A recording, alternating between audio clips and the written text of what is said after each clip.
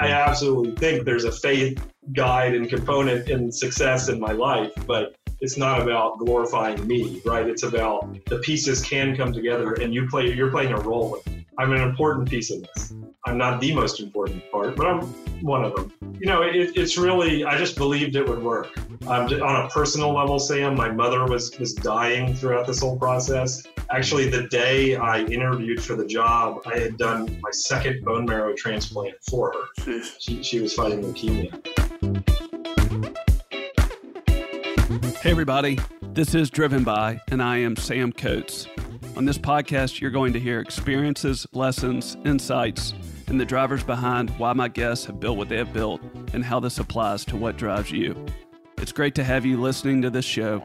For more episodes and more information, go to podcast.sampcoates.com or check out this podcast on every major platform app.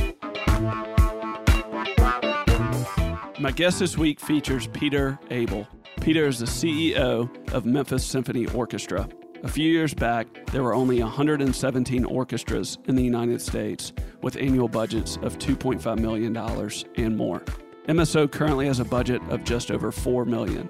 I wanted to get Peter on the show because I've heard about how much transformation MSO has undergone over the last few years. Thankfully, he agreed to do so.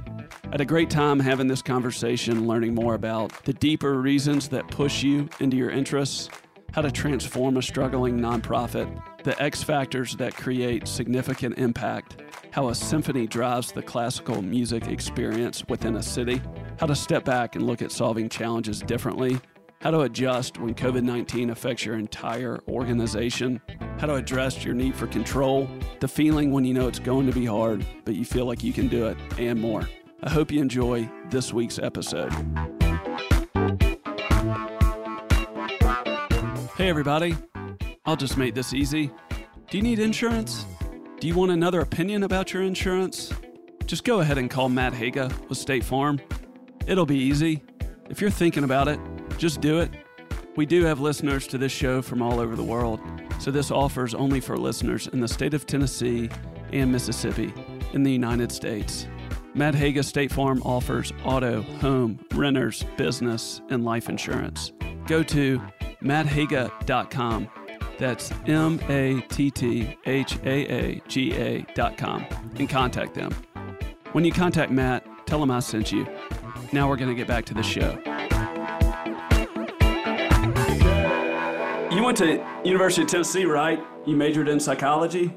Yeah, I did. I was there in the glory years.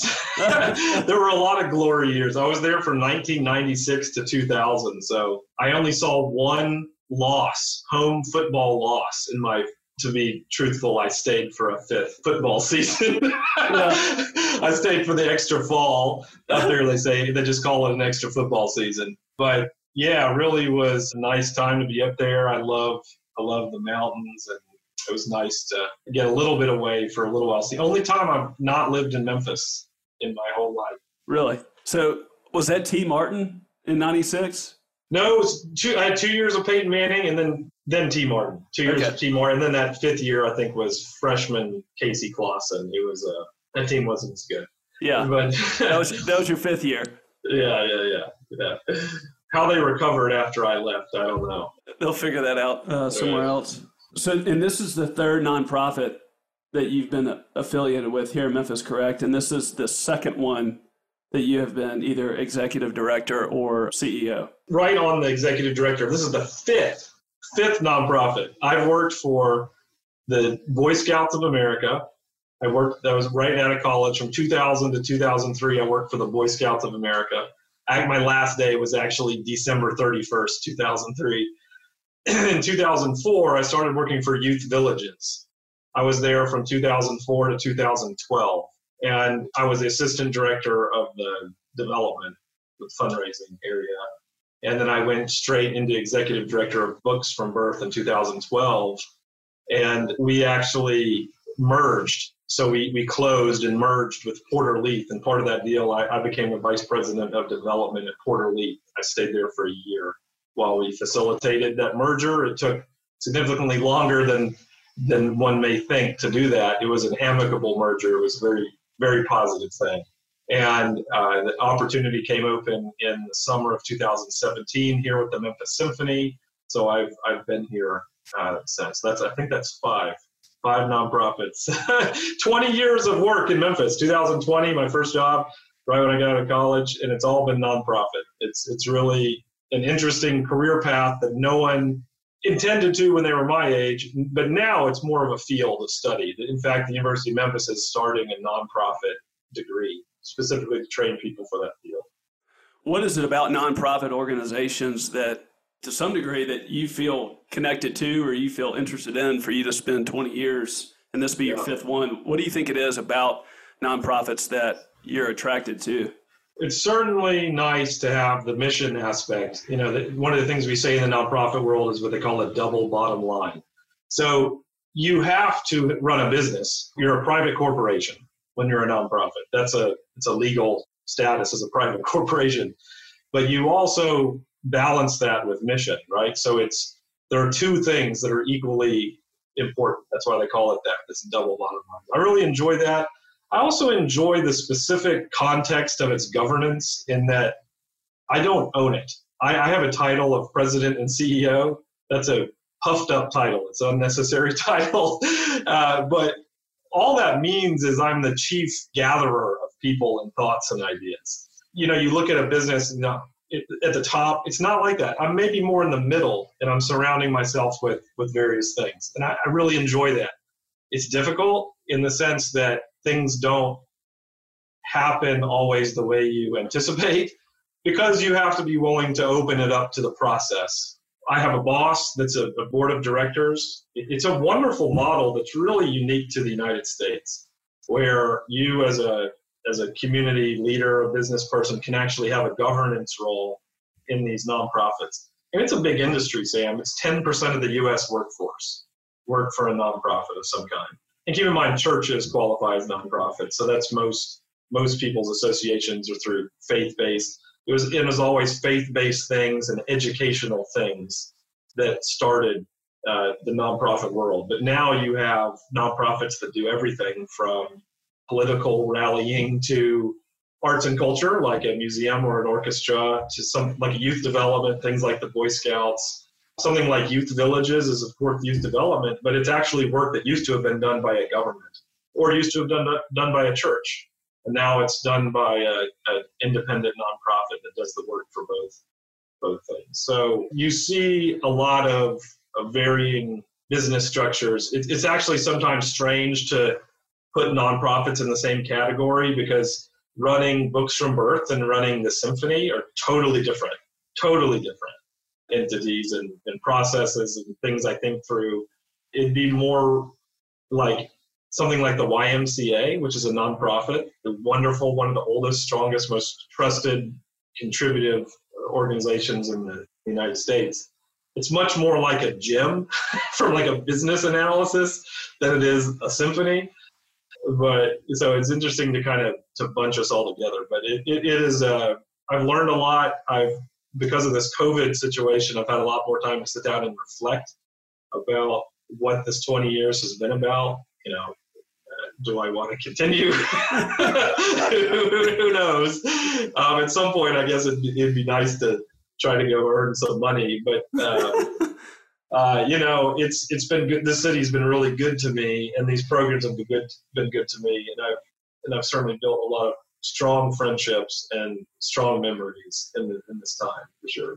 When you talk about the double bottom line and the chief people gatherer, and you talk about the model reporting to the head of the board, et cetera, you talked about opening up to the process. And there's almost kind of surrendering all the things that you're not in control of or things that occur or happen that, you know, you have to just react to.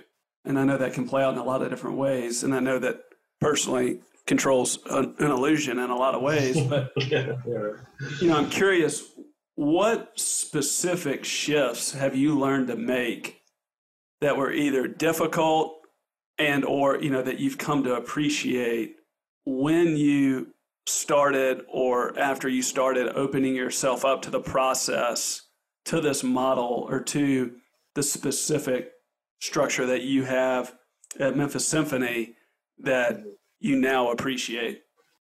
That's a great question because it's still evolving. I have to remind myself of this kind of specific situation. I like control. You mentioned this illusory existence of control anyway, which is certainly true. But what that means is a lot of times you can just get stuff done, right? You can hunker down, you can do it. In this model, especially having 25 bosses, 25 board members, it's a mindset and how I approach that scenario. Number one, I got to keep 25 people happy. I've got to be accountable to all these people. It seems overwhelming. That's one way to look at it. And if that's the way you look at it, you will burn out in this field. And it probably wasn't right for you. Like if that ownership, if you have a strong ownership drive, if your name needs to be on things, okay, this isn't right for you.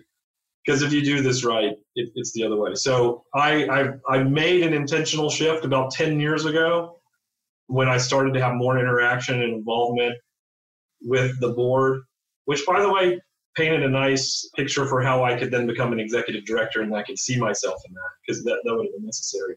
And I see instead of 25 people overseeing me, I have 25 private personal business advisors who run great companies, have a lot of interest, they give, they're deeply concerned and care, and they're a phone call away at all times to help me deal with all these problems. When you think about it from that perspective, it's the best possible model you could ever have, especially when you're dealing with complex problems.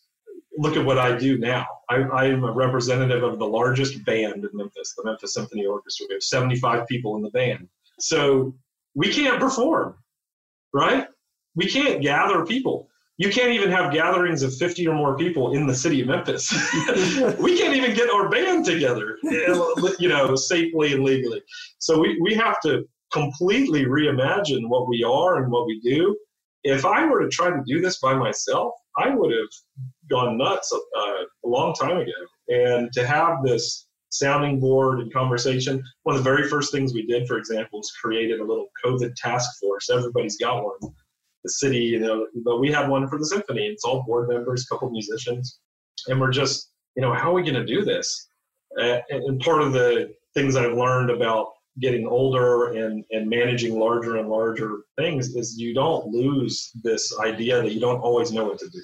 And it's probably the most comforting thing you can do is be honest about that, share that with people. There's a thought that people lose confidence in you when you share you don't know what to do. That's not the case. People actually earn confidence by that kind of honesty and creating an environment where people can solve problems together. So, long answer to your question, it was a mental shift. Am I accountable to this group, or am I open to this group to help me grow? Because ultimately, the organization's success is my success and vice versa. How have you come to learn, or what do you think the best way is to operate where you're respecting the board and their perspectives at times, their desires or their wants, but then also your own personal thoughts about where the organization needs to move in conjunction with your team? It's easy, it seems, for there to be a lot of disconnect in either one of those different places. And it seems like you're very involved in a lot of communication. You have good relationships with your board. I know your reputation with your staff as a leader. So how do you create alignment, across the board? And then how do you kind of put your foot down, or how do you make those decisions when they're not popular or not everybody approves with them? How do you still also not kind of be a yes man as well, or yes woman? Well, you will be a yes man or yes woman sometimes, because that's the appropriate thing to do. I don't know.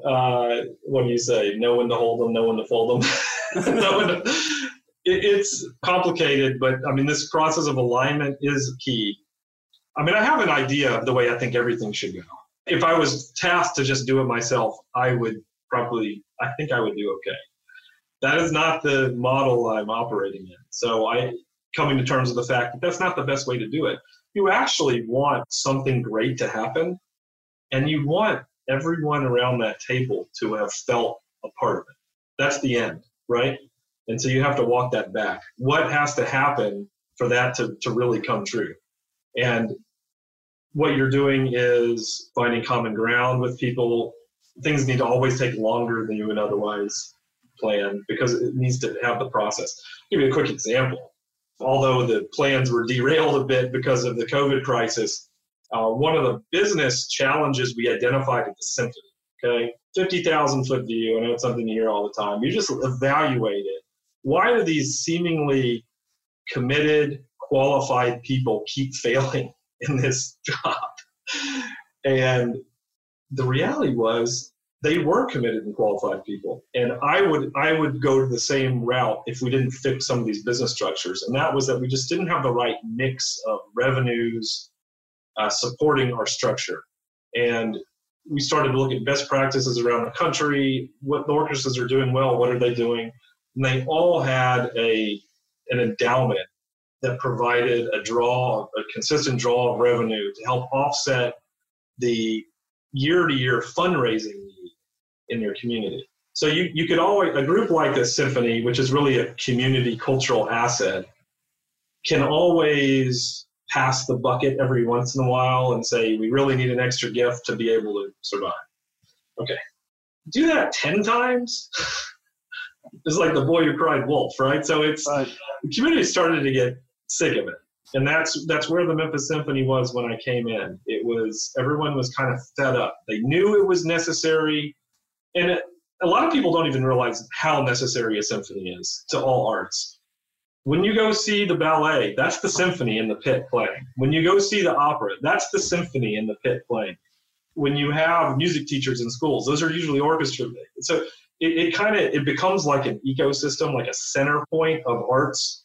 And the way we've started to realize is that our job is to actually bring musicians to Memphis, and that's mainly what we've done. The vast majority of our salaried players, about half the orchestras on salary, have come to Memphis to make it their home from somewhere else. They went to conservatories, they made it through a rigorous audition process, and now they've moved here and become Memphians, and they teach, and they play at Easter services, and they play at your wedding, and they play at your parents' funeral, and they make life good, and especially in a music-rich town like Memphis. Our job is to get them here. It's kind of like to be the glue that gets them here. So it's an essential piece. Like without an orchestra, there's no reason to have a school of music at the university. There's no reason to have an orchestra in high school. The whole thing would crumble. So it helps provide kind of the base of all that ecosystem that comes around it. So once we started to make the case that it was essential, it needed to be here, we realized we had to fix this problem, this revenue problem. The Band-Aid solving, the passing the bucket, people were sick of it. And so we just got to really dig deep. And I'm just grateful for this model that puts a lot of people around the table to help solve these problems. We had a board chair named Gail Rose. A lot of people in Memphis know Gail. She's an absolute pillar of the philanthropic and community, but also a business leader. She's a wonderful person. She led the charge on this. She got us in partnership with the University of Memphis. That's actually where I am right now. I'm doing this from campus at the University of Memphis. We're housed here. We have an official partnership. That partnership not only builds ideas for the future, but saves us all the resources we used to spend on things like rent for our administrative offices are now able to be, put back into the heart. And then she led the charge with who laid a challenge grant out to the business leaders of this community. And in May of 2018, Sam, we were able to announce that we had met that challenge grant. And actually, it took a little longer than that. The bottom line is we not only met it, we expanded it. We raised $25 million. Wow. A few of it was just to help us survive in this period, but the rest is being invested directly at the Community Foundation and at the University of Memphis Foundation, and it'll pay almost 20% of our expenses as we move forward. So we have now fixed that structure, okay? So in the process of identifying that, we had to build this case, and it started internally, right, with all these people. Why are we here? Why do we exist? Why is it so important that we exist? And it's just changed the way we see ourselves as an organization. If I were to do this by myself, none of that would have been happened. I could have gotten some of it could have gotten done, but it took that type of approach to be able to do great things. I probably went 100 different directions with your question, but it was fun to even tell that story and reflect on how much has happened in 3 years, because it's a combination of luck, great altruism, great philanthropic investment by absolute pillars of this community, but also vision and involvement, volunteerism, great music, all these things that help will make sure that an organization like the Memphis Symphony will be of use to this community for generations to come. Yeah, there's a couple things that you shared that I'd love to kind of dive in on. So first, the things that we enjoy just as citizens in this city, and the same for orchestras in other cities all around the country or world, the foundation of the arts and the music of that area is done by the symphony. And so when people have events or they have programs or any opportunity for citizens to enjoy traditional music and the arts, they draw off of the symphony. And that's a high overhead to have all those musicians, to have the entire process available to the rest of the community to use on a per-time basis. It's a very big undertaking. And what you're saying is it takes a lot for that to happen. And y'all make that happen. And when y'all do make it happen, it provides so much enjoyment and benefit to the society, to the community. And then secondly, what I felt like I heard you say is prior to you coming in and prior to your relationship with Gail, it was almost always this hurry or this anxiety to find money to fill the budget. And you never had enough runway to actually start to create the shift and the change within the organization. And once that big money was raised, and then through interest and through dividends or through the disbursements annually to like offset some of the budget, it gave you and the board and the team freedom to start doing the deeper things that are second order or third order that truly create a valuable organization that they were really unable to do because they were always just trying to catch up prior. I think the people that were here before me wanted this too. they worked very hard. And I don't want to underplay the role of luck. Luck had a lot to do with this. I was just a little luckier in timing and all the conditions than they were. It wasn't anything I articulated better than someone else. In fact, the person who was here before me for about 10 years, they actually left in 2012. So there was a period of about 5 years of kind of revolving interims. And by the way, that highlights the value of consistent leadership. I'm sure people would say of high quality leadership. I'm not going to categorize myself that way. I will say that I'm consistent. So you will see a connection between struggling entities, especially nonprofits, and inconsistency in their leadership roles. So fix that first, right? Get the right people in there. I mean, that's Jim Collins, this whole thing, get the right people on the bus. And then you can solve these other issues. But, a lot of it's bad timing. Symphonies, obviously the symphony is not the world. In fact, most people don't care. We know that. Only about 3% of people, they say, like classical music. But it really had a strong, vibrant, profitable existence from the 1950s until the mid to late 1980s. In fact, in 1987, when it was kind of the peak of the organization, they had 4,500 subscribers. And what that would mean is all the shows were sold out before the season started. Wow. Just imagine how easy a business that is to run. You don't even have to run ads, or you just have to mail them their tickets and say, see you at the concert. You can be really innovative with the programming. That has totally shifted across the board. We get 60% of the house sold with many fewer concerts. They used to do 3 every weekend. So, it's really changed, but the art hasn't changed, meaning the level of precision it takes to be a professional musician. I say this because my father was a professional musician. He was in this orchestra. My grandfather was a professional musician. Wow. He was the first concert master of the Arkansas Symphony in Little Rock, and then he became the dean of music at the University of South Dakota, where he finished his life, lived in South Dakota. And Sam, I can't even tell you. I don't know. We never talked about music, so I don't know if maybe you play the piano. But if you know anyone who is a musician, you have to practice so much. The quality that comes out on stage every single time these people sit down. When I was playing video games, I quit. I played classical guitar. I quit when I was about 14. When I was playing video games, the kids who are now in orchestras were practicing. When I was shooting hoops in the backyard, they're practicing. I mean, just this level of commitment and interest to be that good. I mean, you'll rarely hear a mistake. Now, things will be different every time we perform live, but you'll very rarely hear mistakes. It's just remarkable. It's probably easier to be on the Olympic team than it is to make an orchestra. So I would say I was a benefit of a lot of good luck and timing. You know, there was a really great attempt to do this in about 2004, 2005. The great group of board members, if I named the names, people would know these people as just pillars of Memphis. They said, let's fix this problem, right? And they built this plan, got a lot of momentum, and as you remember, 2008 crisis just knocked it out, just really closed down that whole plan. They had actually had so much optimism that they had started building before raising the money, and that's a bad idea. Yeah. I mean, you have to take risks. Don't get me wrong. You have to be making investment risks for your company to grow, if you look at it that way. But it was just, like I said, it was more bad timing than it was anything else, because these were very talented people that were working on this. And then there was just a lot of residual loss from that over the years until finally really the bottom dropped out a couple of years before I came. People who follow these things know that it really did almost totally close. And it kind of hobbled along for a while.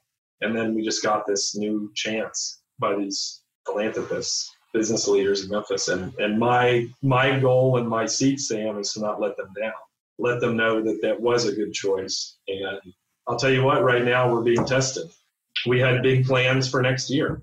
We were launching a growth of our season. We were going to bring in some new musicians. We were going to do all kinds of wonderful things. And then this happens, and you have to pivot very quickly.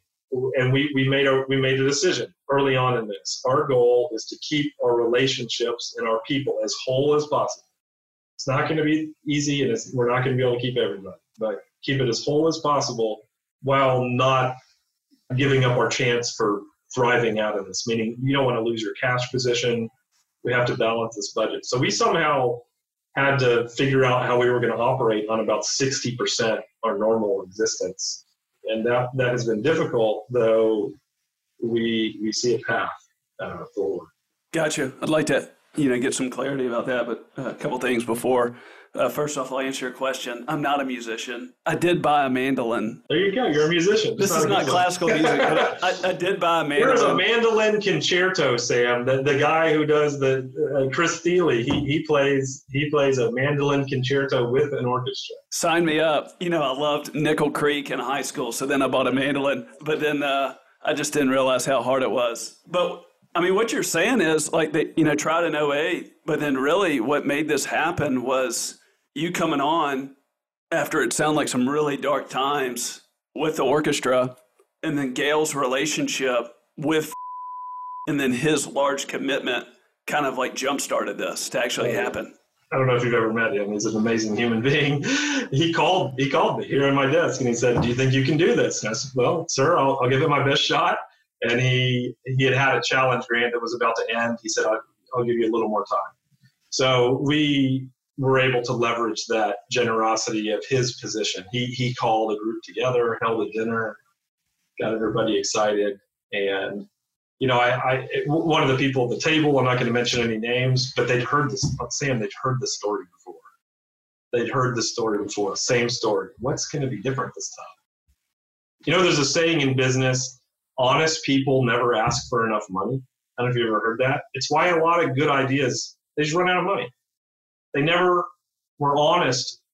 I mean, they were honest. So they're thinking they're going to be able to hunker down and sacrifice. But the reality is you need to make sure you have enough money to do your venture. That's why business, like restaurants go out of business. They just didn't have enough runway of cash to be able to get the idea. It doesn't even matter how good the idea is. If you don't have the capital to do it, you can't do it. So that was ultimately the challenge. This fixes this problem. I've always said the whole time, Sam, that the challenge of our organization wasn't just capital. It was culture too. It was maybe I like the culture and capital, the alliteration thing, but I believed it. We as an organization had given up the ability to solve our own problems. We had ceded our right to solve our own problems. We had said, we can't do it. Someone's got to save us. In fact, there was even a campaign called Save Our Symphony. And I look at that and I go, from what? For whom? Like, they can't seem to save themselves. Like, what's going to be the good of that? It was just another way of saying, give us a lot more money. But you needed both those things worked on. And so I have basically a partner in crime, and that's the conductor, the music director. We basically share leadership. He's the artistic leader, and I'm the business leader. And we just spent a few days talking through what are the important things to us. And, it's everything about being positive, see we say positively engage in the moment. We do things like when we have meetings with our staff, we walk over and we turn off the monitors on our computer screen so we're not distracted. Go over. You have these powerful moments that in 2020 you really need to just connect with people. And it's the same thing in the lobby of a concert. When someone walks out of a concert, they're going to just pour out to you everything important that just happened in that wonderful experience we've been working on putting on. And you need to listen to what they're saying. If you don't believe in that concept of positively engaging the moment, you're never going to have any value to you. But the first thing, Sam, was the fact that we need to be seeing this opportunity that's around us, that we are in control of our future, not someone else. There's no one here to save us. We have to do it. See the opportunity and seize it. So that became our number one value. Seems like a weird value for an orchestra. And when I shared it with the musicians, they were like, what is that about? I just had to share with them that, guys, how can we go thrive when we don't even believe in ourselves, right? That we can't even do this. So to have gone through that process is why we are going to make it out of the situation we're in now. Yeah. Because we can sit around the table in that group and we can say, how are we going to thrive out of this? How can we leverage each other? Leverage all, the musicians have a saying that the whole is greater than the sum of its parts. And this is the perfect time for that, right? Rely on each other, depend on each other, and let's come out. Let's put a whole product out there that can thrive. So when called you and he asked you if you're going to be able to make this work, what'd that feel like? Yeah, just being honest. I said it's going to be very hard, but I think we can do it. And that's just, like I said, I absolutely think there's a faith guide and component in success in my life, but it's not about glorifying me, right? It's about, this is something that's worth doing. The pieces can come together and you're playing a role in it. I'm an important piece of this, right? I'm not the most important part, but I'm one of them. It's really, I just believed it would work. On a personal level, Sam, my mother was dying throughout this whole process. Actually, the day I interviewed for the job, I had done my second bone marrow transplant for her. She was fighting leukemia. And she was a musician herself. She met my father at the School of Music at Northwestern University. And in their first year, they said, one of us has got to have a different career because we can't both be musicians. It would be just chaotic. So my dad stayed in music and my mom became an educator. But she was always a musician. She could play the piano and the organ and sing. And so she really understood the business. And she would always sit there. I'd go visit her at the hospital and she would just share, it's going to work out, And you want to go back and say, well, what would make you say that? Why do you think it's going to work out? Because I don't see it's going to work out.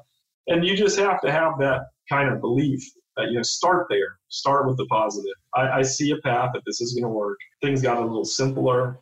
It's interesting if any of the people who are on our board or who worked with me in that first year watch this, they will even tell you that I evolved a lot in that first year about trusting the other people that were there to help me, about taking feedback, taking criticism and learning from it. It was a challenging, but something that has certainly changed me forever. Man, that's good stuff. You talked about the internal piece side of it. You talked about it with your team, engagement, solving your own problems. I know we haven't gotten to COVID yet, which we're going to get there, but in a nonprofit, space or through your own experiences, what have you learned that your people need the most to create as much engagement and buy-in as possible to actually where y'all can solve y'all's own problems? Like, what does that look like to you, and what does that look like to really try to build out engagement internally to really navigate all these very challenging issues or seasons that come up, not when you just have growth plans, et cetera, but then when you're having to completely pivot and then protect so you can be ready for that in the future? Well, I think it all boils down to trust, and it's trusting in that trust. So like, I have a top level, someone who's over all the fundraising and marketing, someone who's over the operations of the orchestra, someone who's over all the finance administration. And when I tell them, you're in charge, you get to, I really mean it. And a lot of times people, they'll I get text messages and Google Meet messages and all these different things now, like, what should I do about this? And my answer is always, for the past 6 months especially, has been, I think you know what to do. That's all I'll say. I think you know what to do. And there's two things happening at the same time. One, I believe it. I think they do know what to do. So I'm comfortable there. But even if they don't get it right, it's not that important to me. You know what I mean? Because we'll deal with that. Because there's not only one right way to do anything, right? So what's most important is that your top people, they trust that I trust them, and vice versa. That's going to paint that picture. So, but it is a constant relearning of that with each other. Even the highly successful, remember, they've got to get challenged too. Like, you don't just take the foot off the pedal because they're, let's dig deep. And when I'm having these goal sessions with the people on my leadership team, okay, what would make me uncomfortable to tell them? Then you're getting close to the right type of stuff and like the level of importance to talk about, because you can really get at growth. And it's not about like me teaching them things. That's not what this is about. It's about us building on each other's strengths. In fact, as you know, and as anybody knows, hire people that can do your job. Hire people, I want to make sure if I step out of here, things are great. That is the right type of leadership, especially for a nonprofit. Really anywhere, but certainly in the nonprofit sector, you have to make sure that things are spread to the right place. So trust your people, totally reinforce that you trust them, and then just keep that cycle going. That's been what I've been trying to focus on. Have you been through a season before where there was like a really big position, somebody that reported to you where they had a lot of trust and, they were key to the organization, but then it didn't work, or they didn't want it to work, it just wasn't working out? Like, have you ever had kind of one of those moments where it's just kind of a big blow? Lots of those moments. So how have you learned, because they happen to everybody, but yeah, how have you learned how to like swallow that and call it for what it is and then start again? Like, what have you learned regarding that specific kind of lesson?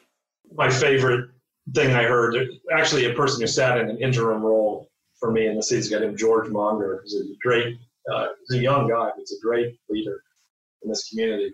And he always says one of the things I told to him was, slow to hire, quick to fire.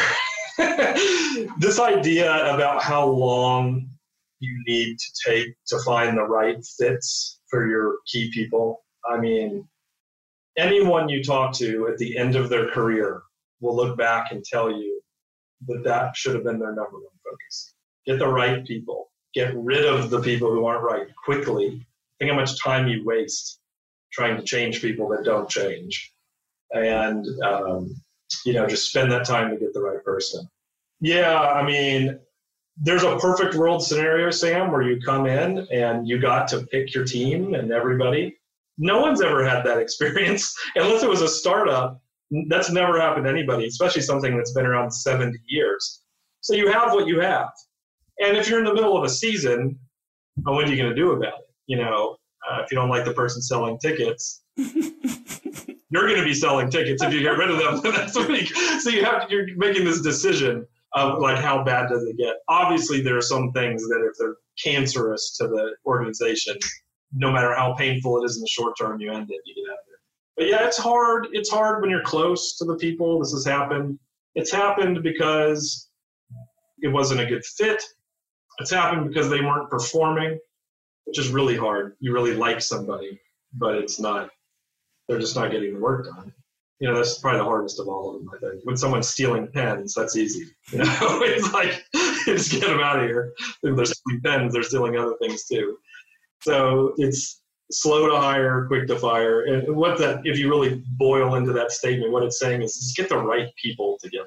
I had a coach my first year here. His name was Roland Valier. He's a real pro in running symphonies. He had been an interim here in that middle period. And he worked through with me this really wonderful approach to kind of sitting down with an employee that's kind of slipping. And you start with this thought. It kind of changes the mood.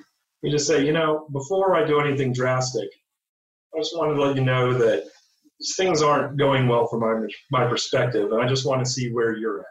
And I've done this so many times. It just opens the door for, I have something going on I haven't told you. Okay, we can work through that. I'm not in the right place. Okay, well, let's find a way to transition out.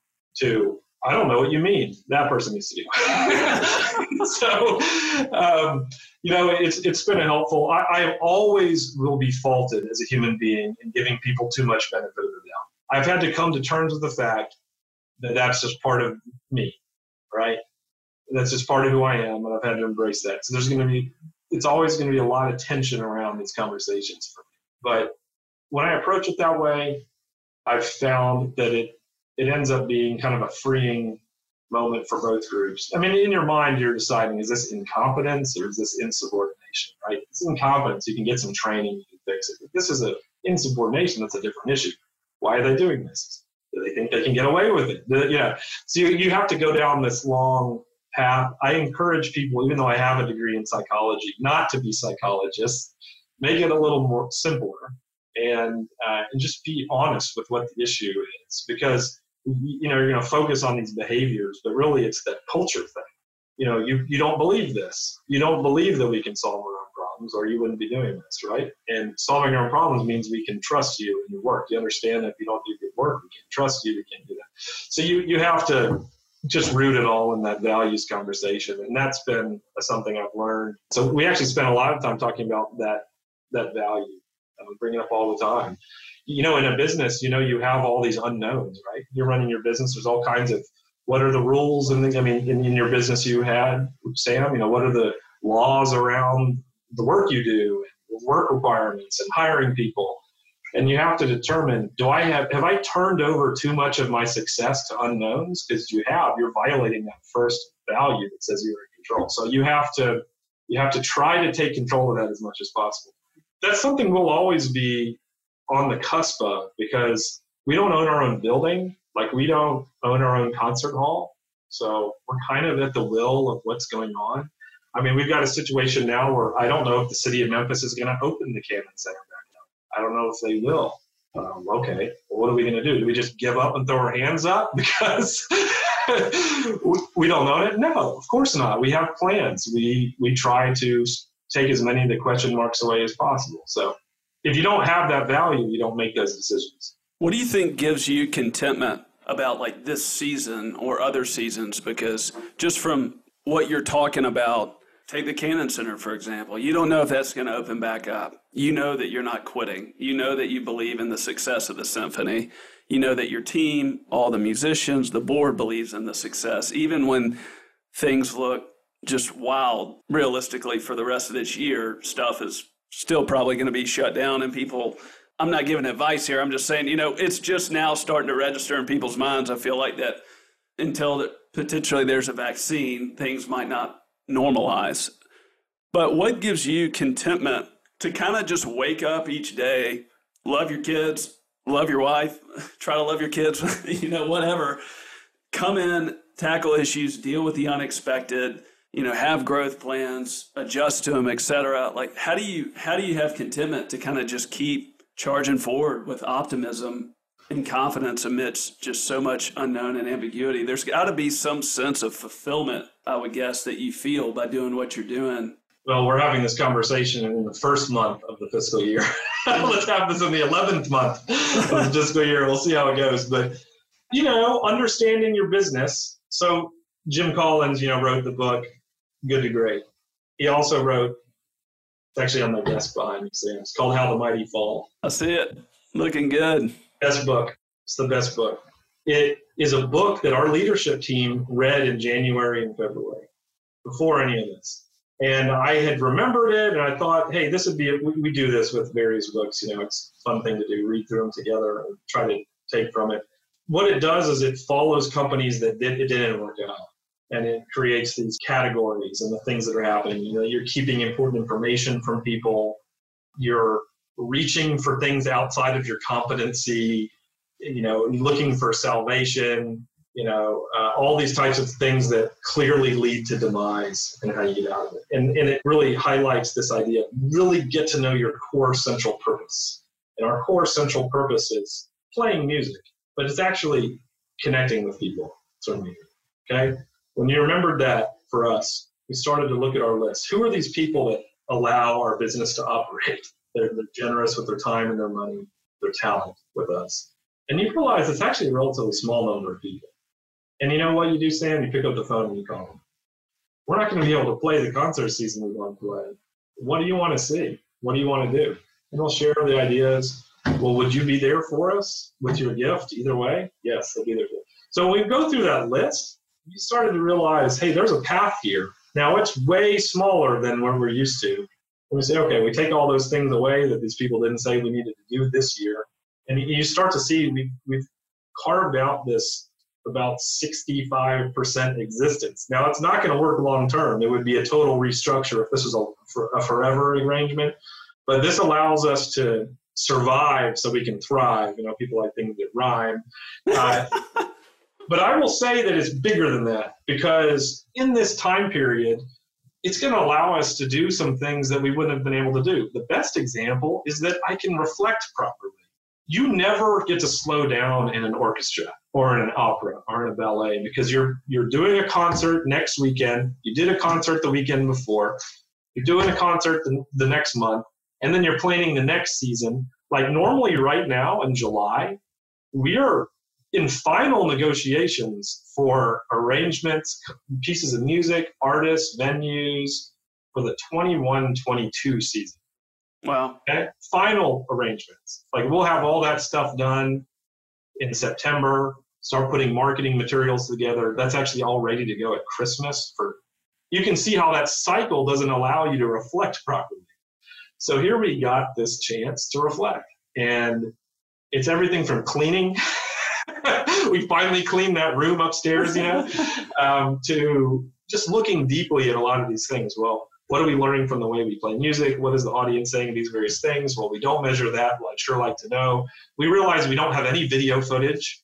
Well, we can do something about that. So we're taking this time to get some competency around being able to capture video along with our audio, to where when you have moments like this, which may become more and more normal, you have all this footage. So we're really focusing on what things can we be doing that allow us to be actually better when we come out of this. Things like these Zoom calls. I mean, people like to connect, right? So you can imagine a patron at home and a violinist up here talking through the music that they love in the type of connection that's never allowed on stage and in the audience. So there are ways, if you know what that core business is, which is music as a way to connect people and build this family of music lovers, and how that can then help benefit, how can it support education, how can it support literacy development, then you can really get an understanding of your business model. So just like any business, remember, we're a business and a mission-based thing. Know where the money comes from. So we're focusing on now, and have been, on that key group of people that's going to keep us open and allow us to thrive. So we see a path. We made a checklist of things we needed to get done by September 15th. We're working on that checklist well, and we feel like if we get through that, we have created enough of a plan that we can work our plan for this next year and allow us to be able to then grow out of this. Things change. Like if you even just look back from 2 months ago, just 2 months ago, we thought we would be in recovery mode, right? Almost everybody did, especially when we started to see numbers go down. But you're starting to see the response back up, and logic will tell you that's going to go, things are finally going to go back down. But it's just allowed us to really keep razor focused on those key constituents, but also the time to reflect and to be stronger. It's an integrity issue. Like, how can you be internally stronger when we come out of this? Yeah. So I'll tell you the first thing I did, Sam, because I understand. I grew up as a kid of a musician. I'm a beneficiary of white privilege. I will not deny that. But we did not have any money growing up. And I understand that being a musician is an underpaid, unless you're like, Beyonce. Yeah. It's an underpaid and underappreciated thing, and it's difficult for the bands. So one of the first things we realized was that our musicians had a lot of anxiety over the situation. They can't do what they do. Can you imagine you've played an instrument to be great at it, to perform for people 8 hours a day for 30 years, and you can't do that anymore? You're not allowed to legally. It's devastating. And then anxiety. So we had a call almost immediately with the players, and we shared, we will pay your contracts. Doesn't matter if we're doing another concert or not. We're paying them all out for the rest of the year. Took a lot of work to be able to say that. We had to get the board together, the COVID task force. We had to do the numbers. We had made a path that said the way out of this is through philanthropy. So this group cares about the musicians. So do we. I mean, what else do we do if we don't have musicians? We're an orchestra. So we let them know that was happening. And it's just been a shift of the way we can talk and work with each other.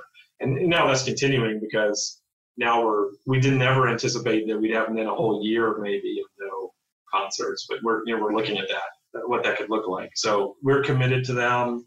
We're committed to this idea that we can exist without performing on stage.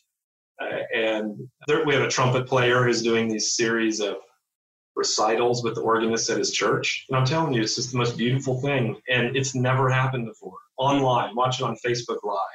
And what's his name? His name is Scott Moore. He's our principal trumpet player. It's on amazing. Facebook?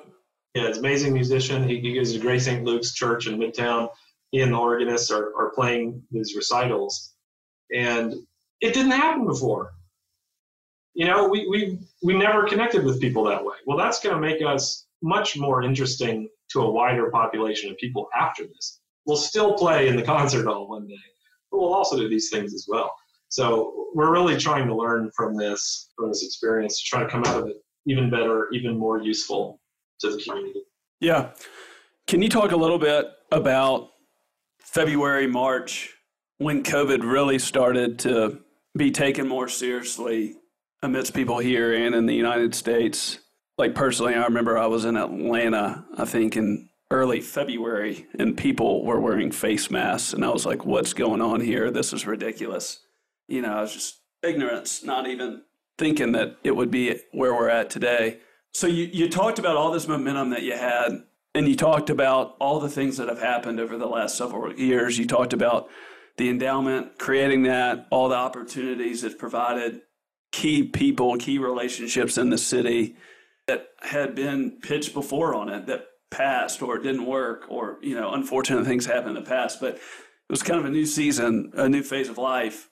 And so then you're continuing to build out the symphony, and I know it's been growing. So you had these plans. So, can you talk a little bit about just dealing with COVID when it first happened? You've talked about what it's like to pivot and to change the course and to use it for good. But can you talk about what the emotions felt like initially? And then can you also talk about your plans, your optimism, your team's plan, musicians' plans for the growth and for the next level that y'all are going to take it to once we get out of this season that we're in right now? Yeah. Well, it was an interesting period of time for us and for everyone. There is a comforting piece of everyone being in it together. The symphony has a history of getting into crisis in good times and bad times. There's a lot of times we've been in crisis alone, but to be in it together, there's a really great network of artistic groups. It's called the Cultural Coalition, but it's also associated with Arts Memphis. So we're all very close. And very early on, we started sharing, this is what's happening. The Orpheum will tell us what's going on. The Iris Orchestra will tell us what's going on. The opera and all these various things. We were all shocked here and a little resistant. We were one of the first groups to close and make that decision. I'm very proud that we were there, though way later than probably we should have been. We did a concert in late February. It was wonderful. We had 2 commissions. We recorded it. It was a great concert. Commissions like a new work that was written for us to be performed for the first time. So people are hearing new music. And I remember thinking it wasn't a very good crowd for the music we were playing. you can really predict it in an orchestra. You know, when you're playing Beethoven 5, the crowds really come. It's really interesting. It's like, oh, maybe there's something going on. It's in the back of my mind. And then we did a really cool concert the next week, similar. That was March 6th. And then on March 12th, Sam, we had a school concert at Snowden Elementary. And it was a huge undertaking. The whole orchestra in the middle of the big gym at Snowden, packed house. All of the students in the school were participating in the concert. It had taken weeks of preparation. And I went, and it was really starting to be the buzz. And a lot of people were already uncomfortable. We had a rehearsal for the opera the next day. We had a pregnant violinist. And I called our personnel manager and I said, she doesn't have to come to anything else. Well, no one has any idea what this effect this has on fetuses. I was thinking of all the Zika virus stuff. And I said, oh my gosh, we did like violinists share a music stand. So the two chairs that looking at one music stand. I called the personnel manager the night before and said, we've got to get a music stand for every player. So have the crew go get extra music stands and have the librarian go print extra music. And, and I went to Snowden, I kind of walked around and we got together and we said, all right, we're canceling for the time being. We're canceling all activities. You're not going to have to worry about leave. Like if you've taken leave because you're uncomfortable, it won't count against you. We don't know what's going on with that. And then within about 10 days, we had made that decision that we could survive the year, which just ended, and then we would pay the players, and then we started digging into kind of all these COVID plans.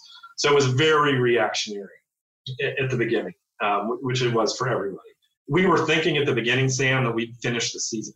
We'd come back and finish the concerts in May. So you didn't cancel everything, you just canceled the show, you offer refunds, and it keeps going on. We had already sent out subscriptions for the new year, so all these things have been filtering through in real time. And one of the things that was comforting, that goes along with everyone being in this together, no one was sitting back and going, the symphony is going to lead the way for the community. So we had the benefit of seeing what other people were doing and being part of this big network. And as long as we could kind of manage our own world, very early on in this, and I didn't realize the visual. But, when you get on an airplane, the flight attendant, they come and they say, put on your own mask before helping someone else. Right. And it struck me as and the message I had to everyone in our circle was get your family taken care of, get your house in order, get your stuff straight. If we stay whole and stay healthy, we will be of use to this community. If we don't, we're not of use to anybody. So let's get our mask on. I didn't even think that I'd have so many masks. My kids are all wearing masks all the time. So it's just an interesting change, but it's really been digging deep into that trust we have with each other. Keep in mind a lot of these things. We read that book in February. I mean, it's got to be a serendipitous faith thing that we were preparing ourselves for these moments. And it's a great lesson that as we're going through it, when you come out of this, they say fix the roof while the sun is shining. So dig deep, fix these issues, get these issues straight while you can to where when these moments happen, you're prepared. It's not like that's a new message. Right. Lord knows. So. What are you excited about once this passes and after the roof is fixed while the sun is shining? Well, I'm excited about, while we're in this, I'm excited about the potential for creativity. I mean, the benefit we have of being a group of creative people. I'm the least creative person in our entire organization. So that is really fun. So they sit around the table, you come up with some really neat ideas. So there's a lot of music we're going to play next year that we would have never played in a season because we have to be smaller. So we're going to dig into all this music that was written for smaller groups and odd groups. Well, we can do that. We don't have to put the whole orchestra on stage. We can have a group of 12 people, So that's very exciting. And things like these small performances, like I was telling you about the trumpet and the organ, that should happen all the time. After COVID, every Wednesday at noon, there should be a live stream of a sacred work played from one of these great church organs in Memphis. There's an absolutely wonderful faith communities. That's the thing the symphony can be doing. That's the capacity we have. And we never did it before because we were in this cycle and never allowed to reflect and challenge and be creative. So we've been given this gift to do it. So we're gonna build it. And we will play again. We will sing again. That's the most depressing part by far, is we have a chorus. People love to sing, and singing is by far the most dangerous part from spread of COVID and this whole thing. So getting back to singing will be very important. Yeah. Last question I have, from a family perspective, what have you learned about dealing with everything that we've talked about today, and obviously the things that we haven't discussed, but how have you learned how to operate with so much ambiguity and have to react to so many different things, but then also what that looks like at home at nights or on the weekends or like when you're on vacation, like last week? What have you learned about that in such a unique career? Just the importance of the family and of us for each other. It starts with my wife, of course. We've been married almost 15 years. And just to be able to support each other through this, it's just a much better way to live than trying to do it by yourself. There's no question. And then just these hidden gifts, like for several months in a row, we had lunch and dinner together every day around the table. I can't tell you the last time something like that happened. And we tried, but I have a job that performs at night and on weekends. So the whole weekends I'll be gone because for a concert on Saturday night, I need to be there at 5 p.m. I'll get home at 11. I didn't have to do that at all. It was fantastic. So this time we spent together, and I realized my kids were loving it. They're loving the whole thing. All this time they have with mom and dad, it's just the best. Like, sign me up. No, it wasn't all perfect.